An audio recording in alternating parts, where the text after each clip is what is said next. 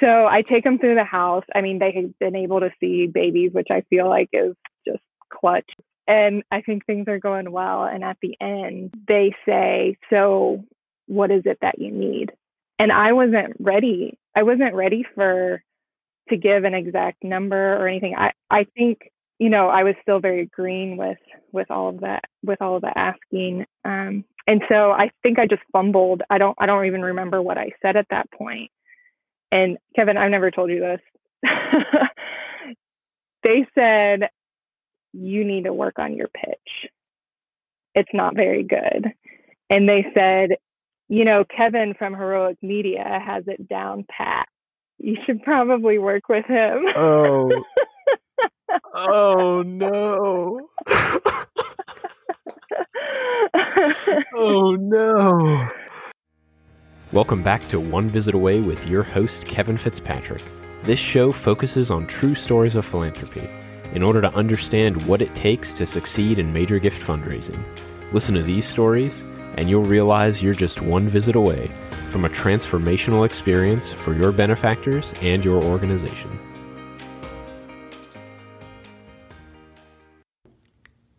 Today's guest, Maria Puccini, is a native Ohioan who grew up in a suburb of Indianapolis, Indiana.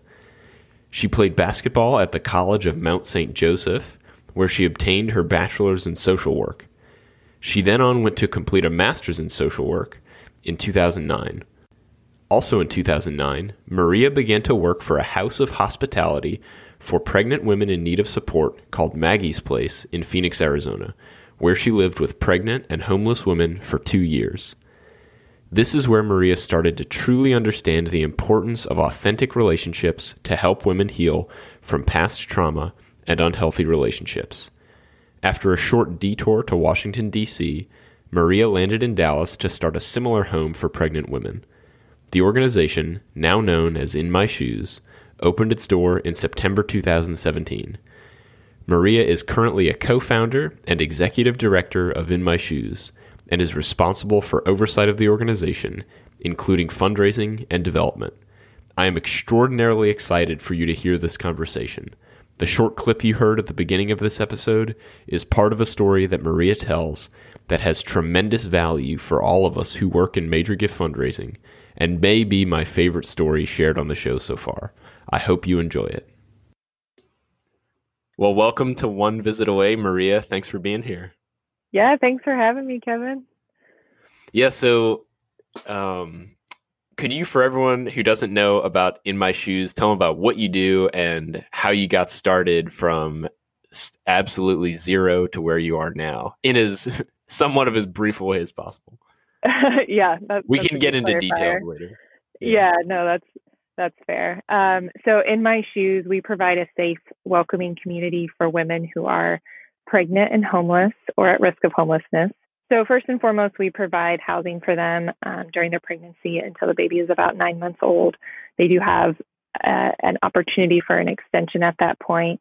But the bigger thing that we provide for them too is that community of support for them while they're going through their pregnancy. And so they're coming from a place of support having been lost to them for different reasons, a lot of it sometimes because of being pregnant. And we provide that community for them and walking side by side with them during that journey. So how we got started, it was a dream that came about once I used to work for a similar organization in Phoenix, Arizona. And there were a few of us that worked there at that time. Long story short, we end up in Dallas purposely to start a home for pregnant women who are homeless. And it was probably about, I think it was 5 years from the date that we moved here till we opened our doors and started accepting pregnant women. So there was a lot going on in between that time of having the idea to making steps and plans and actually seeing it take off.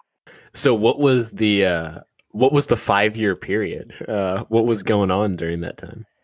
A lot of it was trying to figure out our foundation. So some of it was just who we are, what is our 5-year goal and our 10-year goal. We even thought about 40 years. And the first thing too that had to happen was that we moved here, and I'm talking we as in myself and two of the other founders of In My Shoes. We moved to Dallas with knowing very little. We moved to Dallas with knowing very few people. And so so we had to just meet people and talk to people and tell them about our vision. I mean, we spent 5 years until it was an actual building that you could see, and you could see people living there, just talking about what this vision is and saying, hey, we're going to find a house and we're going to start housing pregnant women there. And so starting to talk to people and starting to get support. And sometimes it can be really difficult in that time of speaking your vision and trying to get and garner support during that time. Yeah. So tell me I'm curious. So you moved to Dallas. It was 5 years until you opened the doors, but how long was it until you started the 501c3? And I'm curious essentially to know, how long did it take you until you could start accepting donations? So it was 4 years until we started the In My Shoes 501c3.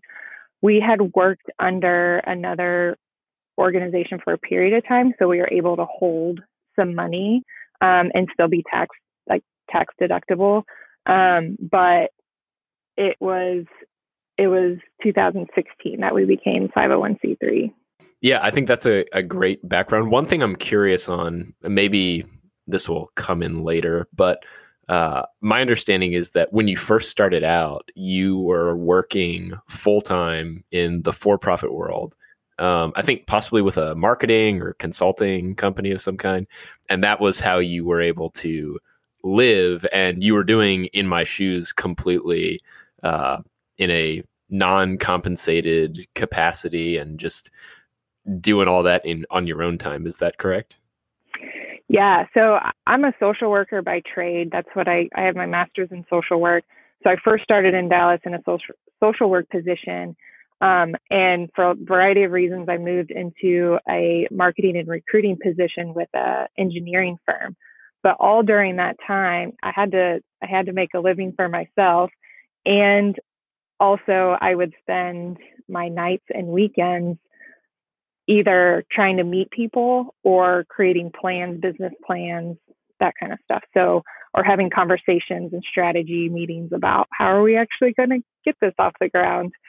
So yeah, there was a lot of time spent, and thankfully I'm an extrovert. So going to networking events or different groups was easy to me, and I enjoyed that. And it was different than my day job. You know, I could spend, and the benefit of doing marketing and recruiting for an engineering firm is that it's not so emotionally taxing, whereas social work is, and also trying to start a business or a nonprofit is very emotionally taxing. So I was able to balance those things during that time. The reason I bring that up, though, is too many times people focus on some of the qualifications. I was just on the phone with someone yesterday, and they were like, well, how they applied for this position, but they don't have fundraising experience. And they're like, I feel like that's a huge hindrance, and I don't think they're going to give me the job. And I was saying that passion for the mission is the most important thing.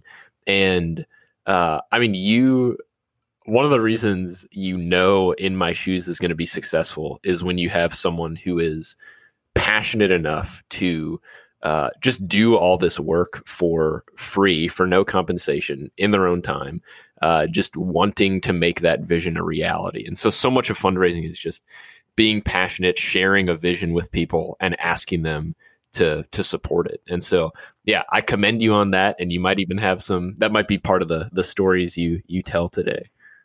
Yeah, and I agree with you. That I didn't study fundraising or development in school, whether it was social work or working in marketing. You know, I didn't study that per se, but if it was a non-work related event, I was talking about In My Shoes at every opportunity, and whoever would listen to me. Yep. Yeah.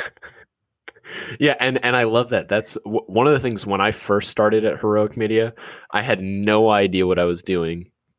There there was no one above me who was doing fundraising. So I was just zero guidance within the organization. And so all I did, like you, was just talk to everybody I could, just telling them about Heroic Media. There wasn't any strategy. There wasn't any like, hey, I'm going to talk to this number of people. It was just get the word out in whatever way. I just saw this dumb Facebook group I started years ago that like popped up, and it was like Heroic Media : how you can help. And like, obviously that generated nothing, but it's just that drive to go out and do stuff is key. So I'll stop talking there. And I know you've got some stories that you wanted to share, so I'll just let you jump in with whatever you'd like to start with. Yeah. And to that point of, starting with fundraising. And I think sometimes it can be intimidating for people, just like you mentioned, and thinking about, well, how am I ever going to get, I've listened to your other podcast, how am I ever going to get $1 million donation from one person? Well, that's really intimidating to start with. And that's not how you necessarily need to think right away. Right away, it's about definitely getting the word out there and talking to people. And for me, what I had to do, I moved to Dallas knowing, like I said, very few people. And I had to go towards people that I did already know. And so I had the two co-founders that I moved here with, and I had my family friends who I had really interacted with like once or twice in my life before moving to Dallas.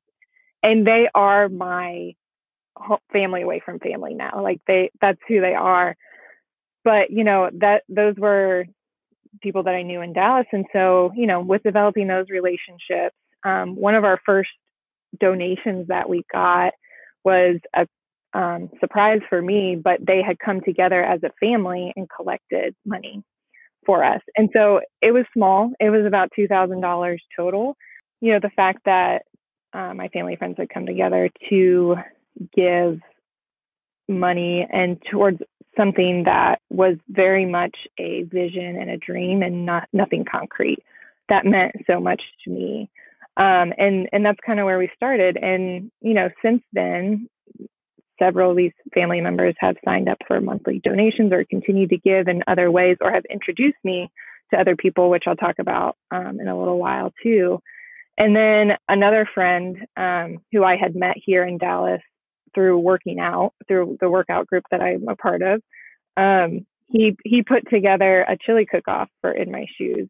So one of the questions I sent you was about, what was one of the moments or maybe a couple of examples of when you first, so you told the story of the family that got together a couple $1,000s. That might be one of them, but any examples of like when someone gave a gift and you thought this is really going to happen? So I attribute some of our early gifts to beginner's luck, or maybe you can call it beginner's blessings. But we had a board member who was part of this family that I talked about. But he was on our board, and he knew somebody who he thought was going to be able to give us in a significant way. So he sent an email to her, and he even admitted to me, like, I'm kind of shooting in the dark. I don't know if she'd be willing to give or not. And so through that, she responded and said, I'm interested in learning more. And so we set up a time for her to come and see. At that time, this was right before I had planned to leave my job that I was working full time to step out and start working full time for In My Shoes. So we were a 501c3 at that point. We had the property that we were about to use. So we had acquired this property and we were, well, let me take a step back. We had started the steps to acquire the property. We didn't 100% have it yet, but we knew we were going to have it.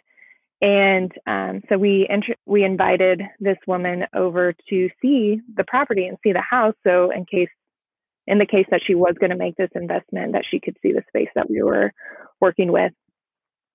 She came, she saw the space.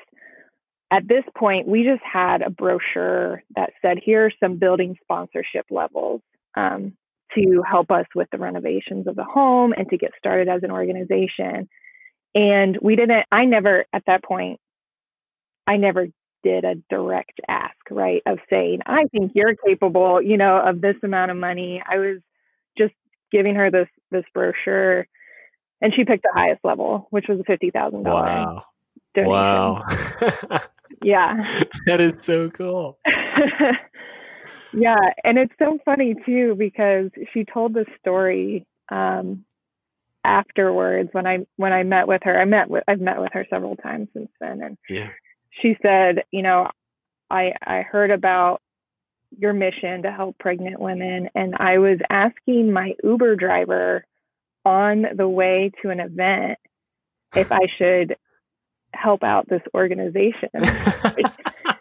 And maybe it wasn't asked, but she was talking about it. She was thinking about it in this Uber driver, like in the car. And she said, this Uber driver said something about how she had been involved in organizations that had helped women, like through women's rehab programs or domestic violence shelters or things like that. And she's like, I really think that you should help them out.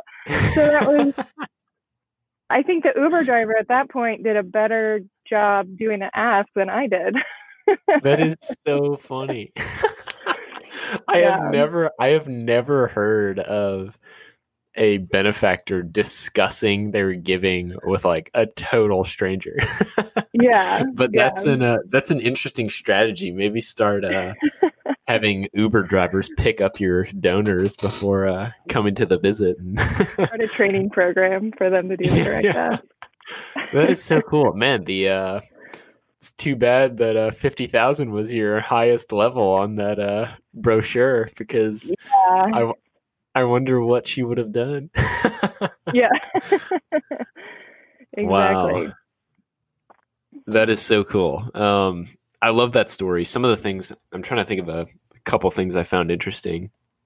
The fact that she picked the top one is really telling, in just that, again, coming back to that, one of the things I've focused on so much is it is almost impossible to overask. It is very rare that you overask someone for a gift. And just casting a very large, bold vision is always helpful. When you speak about your organization, never talk about the little need, like, we need, $50 would really help a lot. Or don't start with what you would like that person to give. Start with a very large number so people can have expectations put in place. Because if you're talking to somebody who has $50,000 capacity and you're talking about $1 million project, they're not going to not give you 50,000 because you said $1 million to start off with. But if someone has $1 million capacity and you start talking about $50,000 and you don't even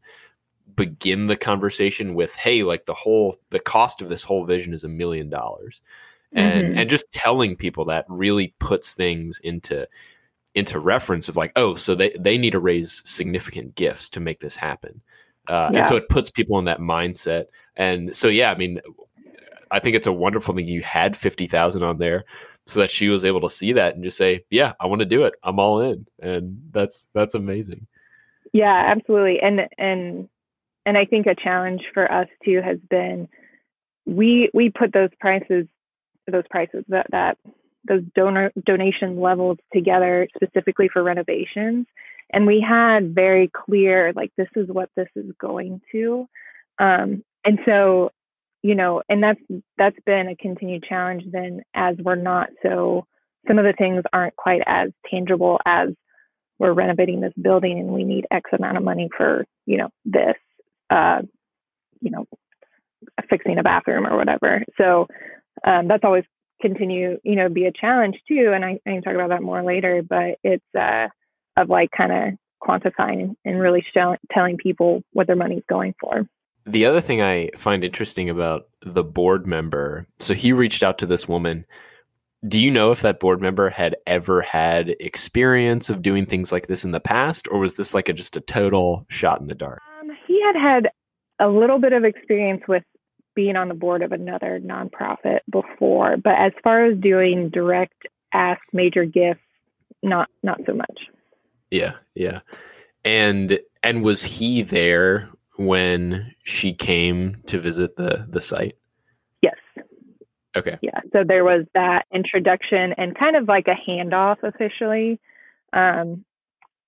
And to, okay, I know this person, but now it's her decision. And this is with, Maria and the organization and this donor to have this conversation. Yeah. So that's a really key thing is a lot of the benefit that board members can provide is making the introduction. And like you said, the handoff. Sometimes you have board members that are very experienced at asking people for money. They might have the right personality or there's some people I know that one guy in particular, I know he's just sat down with a group of 5 of his friends and he just says, hey, we're going to fund this project before we walk out of here. It's $500,000. I'm putting up 100,000 and I need you all to make commitments right now until we get to 500 or something like that. And there's certain types of people that love that kind of thing. Sometimes board members are not good at that kind of thing. They don't want to do it. And so having them have a simple task like, hey, reach out to this person, introduce them to me is very little work on their part, but can have tremendous impact in the long run. Yes, absolutely. And we still rely on that so much. I mean, I've met so many people now being in Dallas almost 8 years, but there's still so many more people to meet and people who are wanting and willing to give to In My Shoes. One of the things I hear people say is, oh, there's only so many people out there. There's only so many people in the blank community, Catholic, Baptist, pro-life, whatever you want to call it. And I have found that is just so not true at all. One of the times when Laura and I visited In My Shoes, I was looking at the names on the outside the doors with the little plaques with people's names saying they'd funded that room, and I didn't know like probably 50% of them, and I've been doing this for 7 years in Dallas with a lot of the same group of people, and I've never heard of at least 50% of these people. And maybe they wouldn't be interested in heroic media, but probably there's a decent like overlap of interest. And I've just noticed there are thousands of people, even somewhere like DFW, that nobody has any idea who they are. And so they're out there. The challenge is just believing that they're there and going out and finding them. Yeah. And I think in a way, for me personally, it's been a benefit of not knowing people, because then I'm experiencing meeting people in a lot of different avenues, a lot of different ways, which I think can help diversify that. Also, I mean, I think that's so true that it can be intimidating.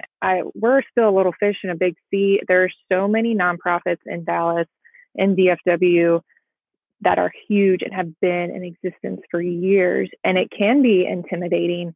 And that's a lesson that I've had to learn, that even if someone's already giving to somebody else doesn't mean that they're not going to give to you too. And just, being okay with continuing to get that awareness out there. Like it's not a excuse to not do it.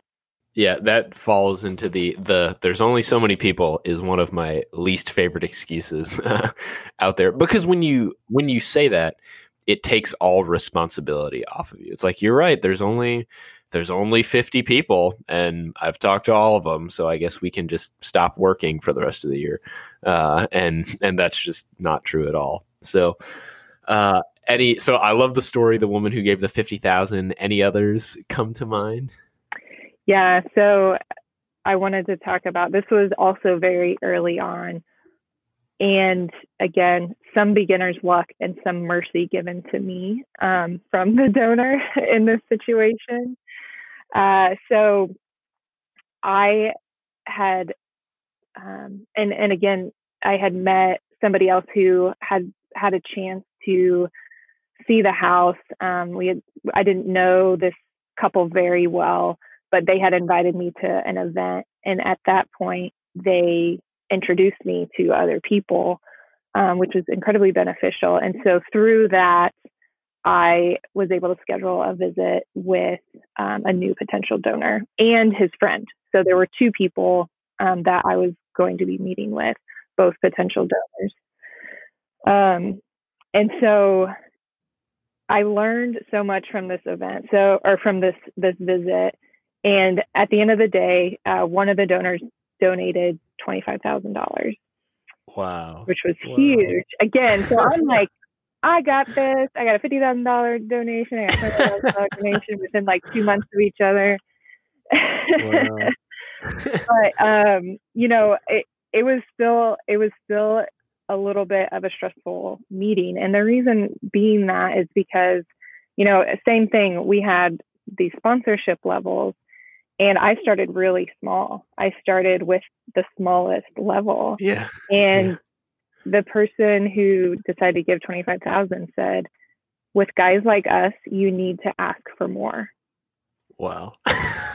Yeah. And I was like, oh, I just felt awesome. A little bit sheepish, but then and that was just a really great lesson for me to maybe do a little bit more research beforehand and be willing to make a bigger ask. Wait, so so when he said that, how did you respond, and what ultimately led to him giving? Yeah. So I think, how did I respond? I think I just sat there for a minute. Just cried for a couple minutes and yeah. And I think, one of the things that I really appreciate about this donor is that I was also giving a pitch and trying to give some numbers.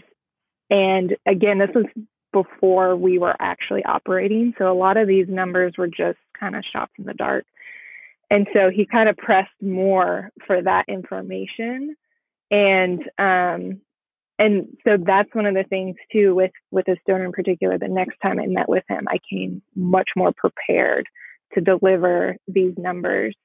And so there was a little bit of a jab, but I honestly think that the reason that he gave was because of the passion and that he could see the vision.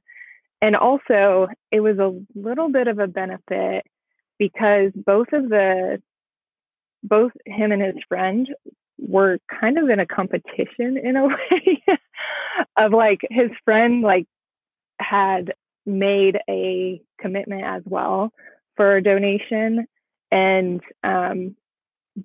the other guy then said, well, I'm gonna give you even more than that. Yeah. So so there was a smaller commitment that night, but then the larger $25,000 commitment. So I think it was a combination, and that's what I said. Like, I think he had a little bit of mercy on me that I didn't have all of the exact numbers together. Like showing what our growth has been, I think was what he was really interested in. And then showing more specifically how this money is going to be used and all that stuff. So, so he showed a little bit of mercy on me, but I think because he saw the passion and I could communicate the vision, then that's what made him decide to give. One thing I'll comment and recommend for everyone listening is to be more direct in asking about giving from your benefactors. So for example, if I thought of, well, what would I say if I was in your position and he said something like that to me, because I've asked similar questions. If someone says something like, with guys like us, you got to ask for more than that. A great question to respond with would be something like, well, what do guys like you give to organizations like us? And now put it back to him. And because now, if you were saying 1,000 and he's saying guys like us give more than that, that could be anything from 5,000 to 1,000,000. We have no idea what someone's capacity is until they tell us. And so a lot of times, I've asked people questions like that. And, one in particular I can think of, what's how much do you typically give to an organization like us that you're really excited about in a first time gift? It was someone who he gives away millions of dollars a year and has like dozens of organizations he gives to. And it's kind of a long story, but for a variety of reasons, I had no idea what to ask him for. And so I basically just asked him, what do you give to organizations like us in a first time gift? And he said 25,000, and that's what he did. And, so I think there's a lot of times we're a little like, that guy was not timid at all in telling you what he wanted to express. And we should feel the same way, to just write back at him like, well, what do you recommend? And that's a very good point. And I think that's what I've learned through this too. And he was also very open with explaining to me how he and his family decide to give and where they decide to give and like their process for that. And that was so helpful too, to understand that. And yes, I think kind of countering with more questions and just exploring that more is so helpful. Yeah. Yeah. But that's awesome, man. 50,000, then 25,000. You're just starting to think about the next 5 buildings y'all are going to purchase. And yeah. Well, that's a great story. So what else do you have? Anything come to mind? Yeah. So I have my worst story here. Excellent. These are some of my favorites. Yes. So I had what I consider some beginner's luck success. And then we opened our doors. And opening our doors for me, I mean, I am the only really development person, and I'm the executive director. So there are many hats, and through growth, I'm getting more to being about 50% development as opposed to programming and all the other things. At the beginning of In My Shoes, I was basically living in the house during the week to get us started. And so I remember, this couple who I had met before, and they knew what we were doing, and I knew they were supportive of it. They actually reached out to me to schedule a visit and to see the house since we had done the renovations, and they wanted to see all the improvements that were made. And so they hadn't given before this point. And so I knew that I knew what the purpose of the visit was going to be.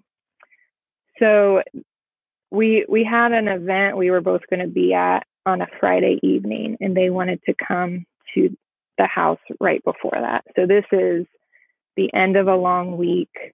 I'd probably slept at the house twice that week. Like, I was exhausted. I was tired. But very, very excited to have them come and see the house, and so proud of what we've done. And we actually, at that point, had babies crawling on the floor, and, I thought, perfect setup. So I take them through the house. I mean, they had been able to see babies, which I feel like is just clutch with right. any supporter or donor. Yeah. And I think things are going well. And at the end, they say, so what is it that you need?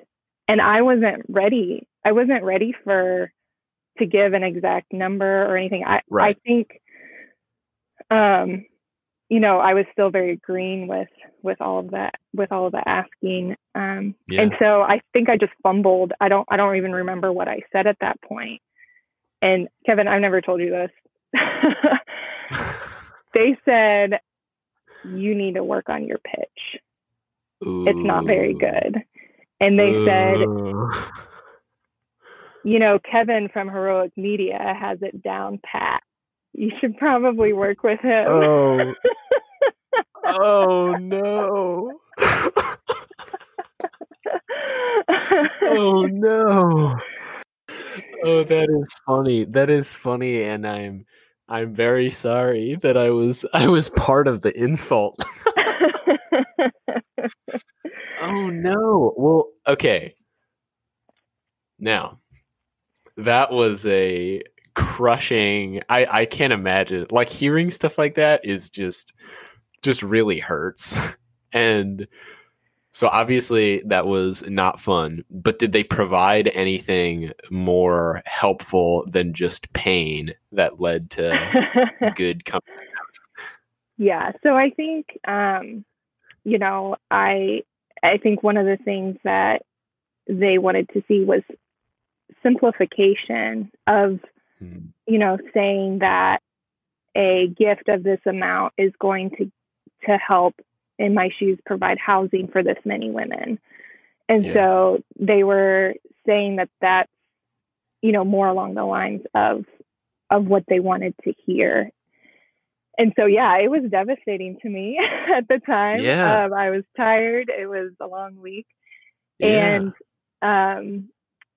And so, but I went back to a couple of our board members and I said, hey, this is what happened and I need to work on my pitch. That's what they said. I need to work on my pitch. So I worked together with, some of the board members who had helped with major gifts too in the past. And so they helped me simplify the narrative about In My Shoes and to quantify more like what individual gifts are going to give.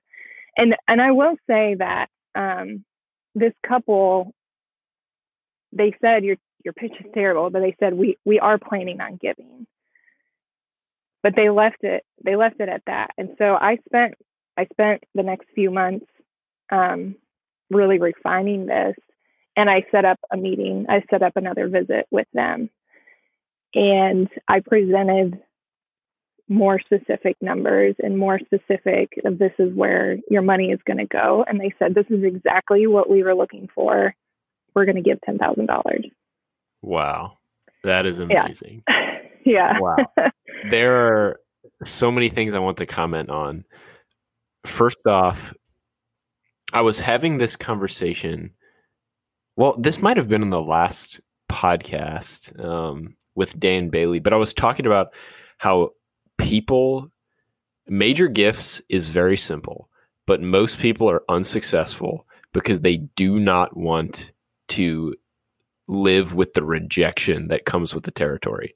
And major gifts is the highest emotional risk, but it's the largest financial reward for your organization. And you hearing that and like listening to what they said, first off, not just saying, well, they're jerks, move on to the next. You heard something that was very difficult to hear and painful. And you said, what can I learn from this? And you went to the board and you took action. And then beyond that, you went back to that couple. You went back to the torture chamber and agreed to enter in and showed them that like, hey, I listened to what you said and we made changes and they gave a $10,000 gift. And that is 99 out of 100 development people would not go back to see that person. And so they would lose that $10,000 and lifelong giving potential, which could amount to hundreds of thousands, maybe even millions in a will one day. And so I just want to congratulate you. That is one of the most awesome stories I've ever heard. And that is so cool. So way to go.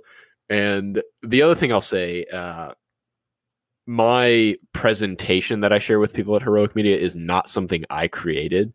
The style that I have a conversation with someone in a visit is something that I have created, but like the materials we have and the ability to show results is not something I did, was completely responsible for. So that has nothing to do with me. So that is just, I love that story. Possibly my favorite story that's been shared so far. Thank you. That is so cool. Yeah. Yeah.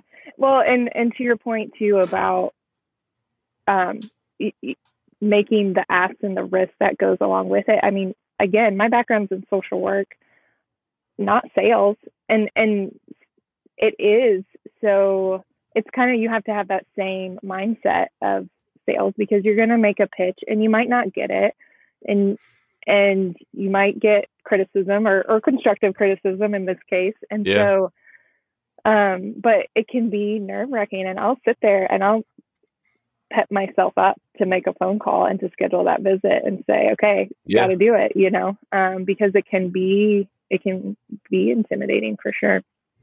But it's not about me. And this is what, you and I talk about a lot too, is it's not about me. It's not about the organization. It's about the moms and the babies that are in the house and what we need to do to provide for them. So, yes, to that point exactly. It's I gave a talk at the Catholic Foundation several months ago, and one of the things I said in my talk is I was railing against excuses and how much I despise them. And, people saying stuff like, oh, well, it's easy for that person because they've got this advantage and that advantage.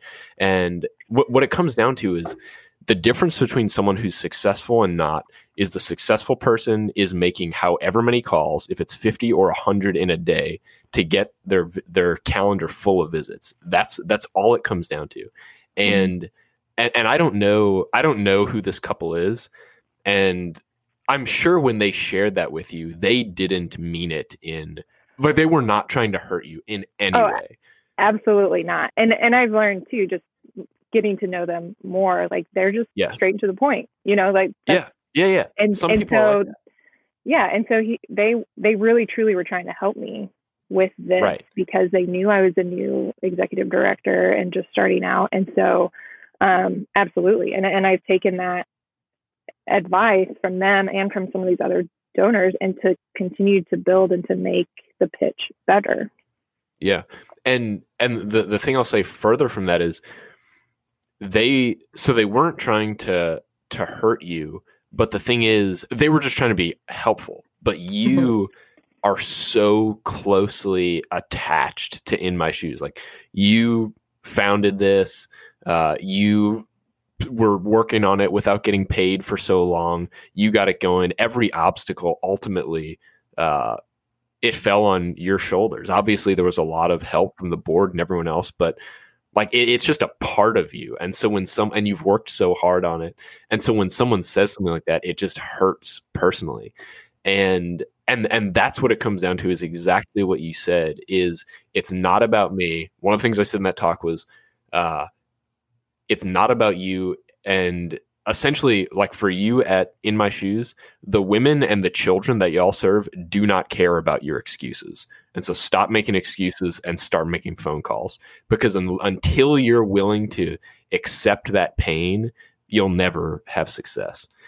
And so talk to me about, like, why do you do it? I think this isn't typically what we focus on, but why do you do this when you could be doing something else and making a lot more money? Why do you deal with that type of pain? So I continue to do it because I recognize that this type of program that we have created is truly transformative for the mom and for her baby. And so when we're talking about, when we're talking about being pro-life, for me, it is a lot of walking that path with the woman and her baby and really truly supporting her with that. And it's incredible to see the transformation that these women can make in that house. And so, for me, I think as some of the things are hard, and there's a lot of other much more difficult things, with mom stories and difficulties that they have. But I think that, I get so much hope on all the moments that I spend with them. And, I have to be out and about and scheduling meetings. And lately with COVID, I've been working from home and not always in the home. And sometimes I'll just go upstairs in the house, offices downstairs, residential areas upstairs, and I'll just go talk to a mom for a little bit, or I'll hold a baby for a little bit. And that brings it all back of like why this is so important. Yeah. Wow. That is so cool. I can't even imagine You probably have more stories, but that one was just so good. I almost just want to make that its entire in a single story episode. Yeah, But yeah. no. What else? What else? Okay. Well, the other thing I have to say, if that's your worst visit, that is, I would classify that as your best visit in terms of how you responded. So what else do you have? Kevin, you and I have talked a lot about how simplifying, and I hope that that's a key here. And this is something that I'm continuing to learn myself, is how to continue to simplify things. And with the ask for a visit in and of itself. So calling somebody to ask for a visit and simplifying that. And I had an experience, and I talk a lot, and I don't know if it's because I'm Midwest or from the Midwest or a girl or whatever. I try to justify like why I'm trying to set up a visit with somebody. Yep. And I made a phone call, I guess, I don't know, a year or so ago. And it's a friend of a friend. And so I've met this person on a few different occasions. And I had also helped him out with another organization that I know he supports. And so I made a call and I said, I'd like to schedule a visit with you, and also to catch up and talk about how we can connect these two organizations. Right. And so he called me back and he said, oh, okay, yeah, let's talk about how we can connect these two organizations. Right. And then that whole thing fizzled, and it just, nothing ever happened. And I never got to even visit with him one-on-one to say, hey, I'd really like your financial help with In My Shoes. And so his name came up again. I was like, yeah, I probably need to give him a call again. And so this time I was more direct, and I said, I would like to ask for a visit and to see how you may be able to help financially. Yeah. And he called me back within the hour or something. And he said, okay, like, what do you need? What's going on? Yeah. And I said, I have a goal that I'm trying to reach by September, and I'm wondering if you would consider a $10,000 gift. Yeah. And he said, yeah, I can do that. I was like, yeah. Oh.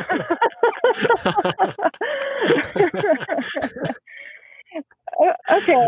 So that was easy. I wasn't even, this was over the phone, which, to your point, there may be, and hopefully in the future will be commitment to maybe a higher number. But the other thing that he did too, he started listing off all these people, and he said, I know, do you know so-and-so? Do you know so-and-so? He said, I think these people would really like to get involved within my shoes too, and I want to help you reach your bigger goal. And so I'll be back in touch, but I'm gonna work on these like 3 or 4 people to set up a meeting with you. And I mean, that's huge. That's gold in and of itself, because this one gift that he's going to give can multiply to, who knows how much with these other meetings. So that's, yeah, for sure. Yeah. Yeah. I love that one. So several points. One of the reasons I tell people all the time is, anytime you are reaching out to a benefactor or a prospect for any reason, just have one objective. So if I'm calling, it's to schedule a visit and to do nothing else. I'm not calling to thank them for their previous gift and schedule a visit. If I'm calling to thank them, I call them to thank them. If I'm calling to schedule a visit, I call to schedule a visit. If you're visiting with them, either ask them for a gift or ask them for something else. Don't say, I'd like you to consider a gift of $10,000. And could you host an event for us? And could you introduce me to these 5 people? Because the reason that I focus on one thing is because it makes it abundantly clear to the prospect or the benefactor exactly what we're looking for. And it's much easier to respond to that one thing. So if you tell somebody, I'd like these 3 different things, they're paralyzed. It's like, I don't know. That's so many different things. Or it's too easy for them to just focus in on, I want to avoid the conversation about money, and I'll just focus on this one thing, and then we never talk about it. So that's the main reason the one thing at a time is key. Yeah, absolutely. It's definitely, like I said, it's definitely something that I'm still refining myself, but it's proven effective time and time again. Yeah, for sure. Yeah. And the other thing I'll comment on, so, you had told him what your goal was, and you asked him for a $10,000 gift, and he just right over the phone was like, sure, yeah, I can do that. No big deal. Mm-hmm. And I think one of the things that's difficult for us, especially as people who are, I think there's a variety of things, but like working at a nonprofit, it depends too on like how you grew up. Like if you, I didn't grow up with parents that made, like millions of dollars a year or anything like that at all. And so it can be tough for us to enter into that world. And so, I mean, for many of the people we talk to, they will seriously make in 1 month more than we make in a year. And sometimes they'll make 5 or 10 times in a month what we'll make in a year. And so it just like it's very difficult for us to see something like $10,000 as potentially an insignificant amount of money. And so trying to open our minds up more to that, to be comfortable with, hey, like I'm talking to people who make $10,000 in a few days. So it's not as big of a deal as we think it is. Yeah, absolutely. It's definitely been like an exercise of stretching my own mind beyond those and recognizing that, like you said, oftentimes they do have a much bigger capacity than what we're asking for. Yeah, for sure. Yeah, I mean, there's a guy I know who he sold his first company that he owned 100% of and had zero debt on for $300 million. And so, and that was just like one business venture, and he's got stuff going all over the place in so many different fields. And so it's like, we just can't, that's just so different from the way most of us grew up. And so it's just, it's a thing we have to break through to understand that, like, yeah, like $10,000 could be a really, really insignificant amount of money to certain people. Yeah. So, yeah, that's another great story. Anything else you got? Well, so that same day, I got a phone call from somebody, and they said they wanted to donate 10% of a cow to In My Shoes. Yes. So I don't know, Kevin, if you ever got that. Donation of it. That is one you can forever hold up in your trophy cabinet above me. Is I have never received a portion of an animal for heroic media. Yeah. That was this, but that's also a little bit different because we accept a lot of in-kind donations and donations of food and all that stuff. So that is so cool. I'm very grateful. Now, is this someone who like raises cows, or is this just like I hit a cow driving my truck around and now I got to do something with it? So I think they decided to purchase a cow because and this was also a referral base. So I didn't know this person herself, and I knew another person that had connected us. So yeah, I think that it was that they just decided to purchase a cow, probably because the state of our grocery stores is sometimes what's available is, we're not sure with COVID and all that stuff. So they were having different families pitch in to all take part, and they decided they were going to donate a percentage to In My Shoes. So wow. We're right now we're feeding about 15 people, and so getting some extra beef is definitely welcomed for sure. That's awesome. Anything else? Any other stories? No, I think that's what I have on my list. Whoa. Wow. Well, this was amazing. So just for everybody to hear, so it was, what year was it that you opened the doors to In My Shoes? Yes. So we opened in September 2017. And so we are coming up on our 3-year anniversary. Wow. And what is y'all's budget for this year? Our budget is $400,000 for the year. Wow. Mm-hmm. Yeah. So I think that's going from, obviously you were raising some money beforehand and developing relationships, but from the time y'all opened until now, about 3 years, $400,000 budget. That's tremendous growth. And I think a lot of it comes down to you and the board, but ultimately just the mission, I think, is so compelling, and just getting it out to people is, I mean, I was telling you on the phone the other day, it's like, what kind of person would not want to help with In My Shoes? It's just such a good, noble, pure mission that I can't imagine anyone from any background or political party or religion would think, man, that's just like, pregnant homeless moms need help. That's just like a fundamental, everyone, as long as they are not deeply deranged, agrees with that. And and y'all are doing a tremendous job with it. So I congratulate you on the growth y'all have had and the success and all the great work. And thanks for doing such a great job, and keep it up. Yeah, I appreciate it. Thank you so much. Yeah, well, thanks for being on the show, Maria, and look forward to talking soon. All right, sounds good. Thanks, Kevin. That was Maria Puccini with In My Shoes. If you found this episode valuable, please subscribe to the show and leave a rating and review in Apple Podcasts. If you'd like to stay up to date on the show, you can like One Visit Away on Facebook or connect with me, Kevin Fitzpatrick, on LinkedIn. If you really want to help the show grow, please personally share this episode with other development professionals. If you'd like to find out more about In My Shoes or get in touch with Maria, you can email her at maria@liveinmyshoes.org or visit the website liveinmyshoes.org. I hope you enjoyed Maria's stories and are inspired to schedule more visits.